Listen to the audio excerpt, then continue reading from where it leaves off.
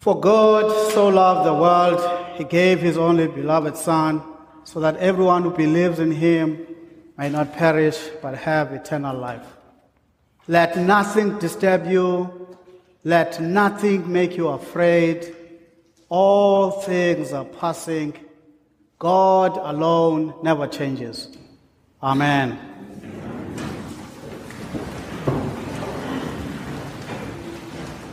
This past fall, I traveled with a delegation to celebrate the Diocese of Botswana's 50th anniversary. And in a recent podcast with two other participants, I shared about this longing I experienced in Botswana. While the landscape and geography reminded me of home, I was not actually quite there. The rhythm, the cadence of the language, they sent me back home. Yet it was not my mother tongue. Home fluttered in the air. I breathed the dusty smell that pervaded and invaded my nostrils. The songs of Southern Hemisphere birds reminded me of the Christmas mornings of my childhood. It all felt similar, familiar, and yet different from my country of origin. Even the spring weather, bursting with patterns, was inviting me to a familiar season, and my body knows October not as fall. And for 7 years, familiarity has played hide and seek in the strangest way.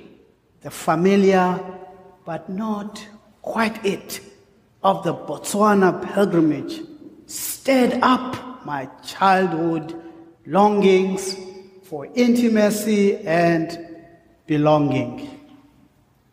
Of almost there, but not quite it. Longing, not quite fulfilled.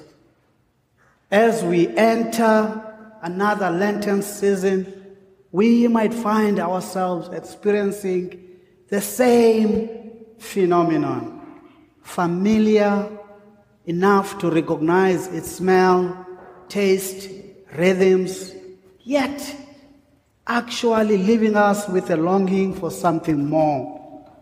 Sometimes Lent is a landscape we have traveled for so many years that it feels dull and absent of all it brags to be. If this is you, I suggest not to be disappointed or discouraged, but to pay attention to that longing. Follow its lead to pursue that which your soul longs for in love, intimacy with God. Occasionally, others, Lent does not feel like an invitation of love or intimacy with God, but quite rather opposite, the absence of love. Lent might feel like a strict parent whose relationship with his child has been driven by fear and solid boundaries expressed in the plethora of no's. It could be seen as a church making another power move, an institution wielding itself on us, making us feel guilty for all the ways we have fallen short of its lofty expectation and creating unnecessary boundaries for us. Lent, the joy killer, filled with scorn for our self-indulgence and shortcomings. This is it. This is not either. Lent is not a flirt with God who is quite not enough, not quite there. No, the God who is a strict parent. Lent is an invitation to notice, then pursue. My question for us today is, what does love got to do with it? What does love got to do with Lent? Well, there's good news, my friend. Love has everything to do with Lent. Lent is about love.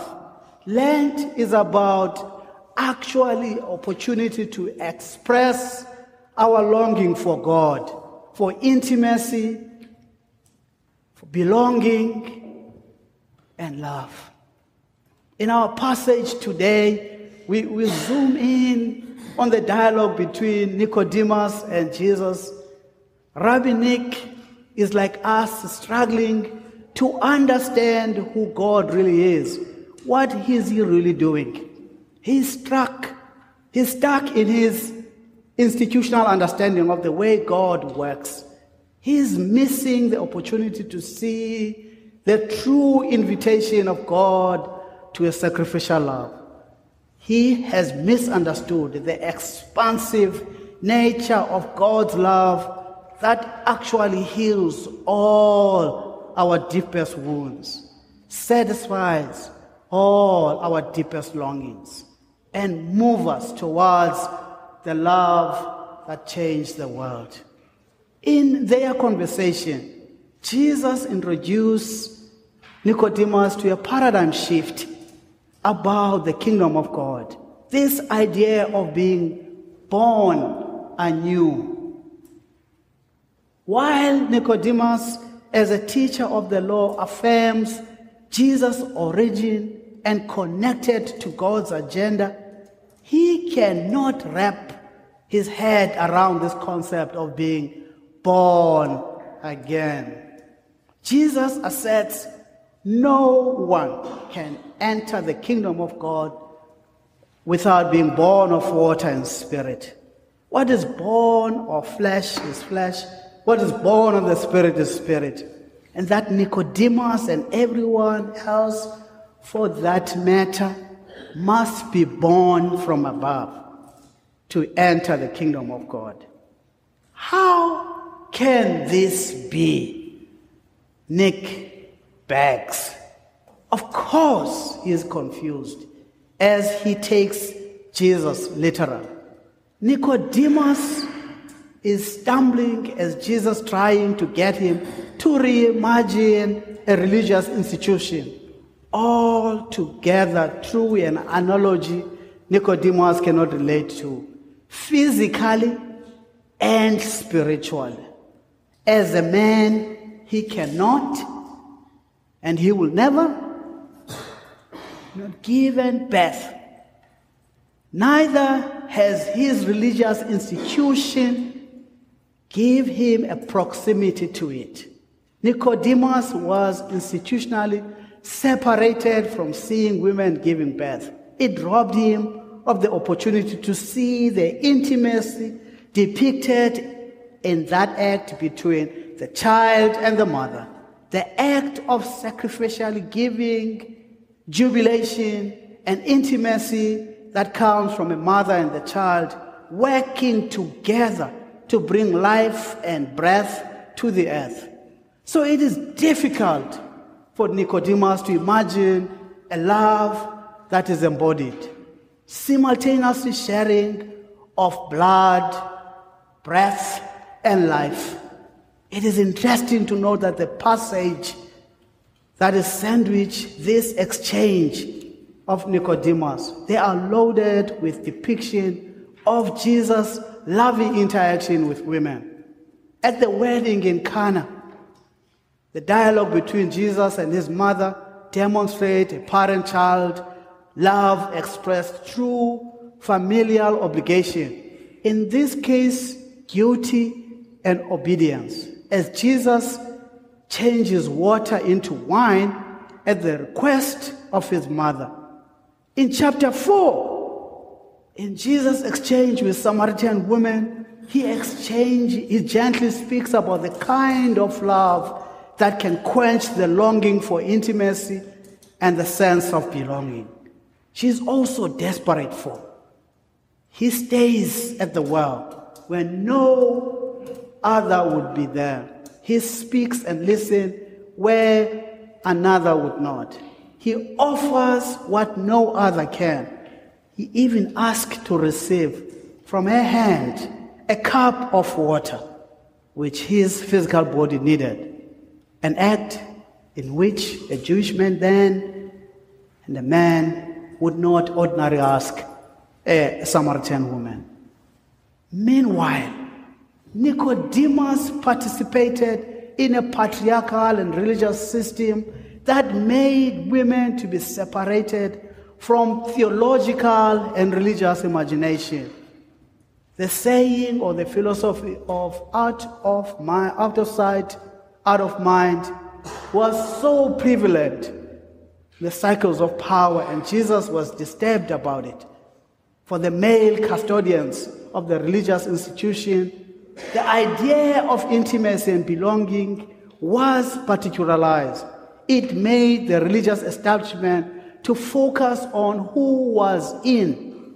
Religious performance was defined by who was not supposed to be part of the institution, instead of what or who the institution was meant to serve. In this first encounter of Nicodemus and Jesus, we see Jesus expanding the universality of God's love in a particular connection with him. For God so loved the world that he gave his only Son, so that whoever believes in him may not perish, but have eternal life. He's inviting Nicodemus to something that is embodied. The temptation embedded in the religious institution was to strive for a life of empty religious performance in the temple. Jesus sharply disapproves of this kind of temple and finds that appalling. He tells Rabbi Nick that the kingdom of God is for those who are born again in spirit. So why do we have Lent? Because God the parent loved what God self-created so much that he gave his only child. The idea of love, give love and giving go hand in hand. This is what I call a labor of love, the work of love. Love is sacrificial. Love is a duty and responsibility. Love is about quenching our longing for intimacy and belonging. The Lenten season is an invitation to the place of receiving and giving love. Lent is about acknowledging our longing for intimacy and belonging. It is about vulnerability, reflection, dialogue with God and others. Our longings are a prompt to explore how we love God, how we love neighbor, how we love self. So let me ask you then, so what spiritual habit that you want to imitate in this Lenten season? What do you want to give up? Or what do you want to take up for your love of God? We are invited to imitate and to be intimate and belong to God. I know that is work, and that's a labor of love. What spiritual action or discipline or practice are you willing to inhabit for your beloved? Could it be confession? Could it be meditative, reflective work? Could it be praying daily? Could it be giving alms to the vulnerable or forgotten? Could it be advocating for the sidelined and neglected? Whatever it is, Let us follow our longings for God and for more. Let us be encouraged by Saint Teresa of Avila's view of intimacy with God. Let it be a vision for us in this Lenten season, when she says, as a woman and a lover, however I am moved by the sight of my beloved, where he is, I want to be. What he suffers, I want to share. Who he is, I want to be. Crucified for love. Let nothing disturb you. Let nothing make you afraid. All things are passing. God alone never changes. Amen. The Chapel of the Cross is an Episcopal church in the heart of Chapel Hill and the university community. Find out more at thechapelofthecross.org. There you can find our latest news and events, connect with our pastoral care team, Faith in Action Ministries, and offer a prayer request. You can also find us on social media, on Instagram at The Chapel of the Cross, and on Facebook and Twitter at COTC Chapel Hill. May you be nourished by the word to serve in the world.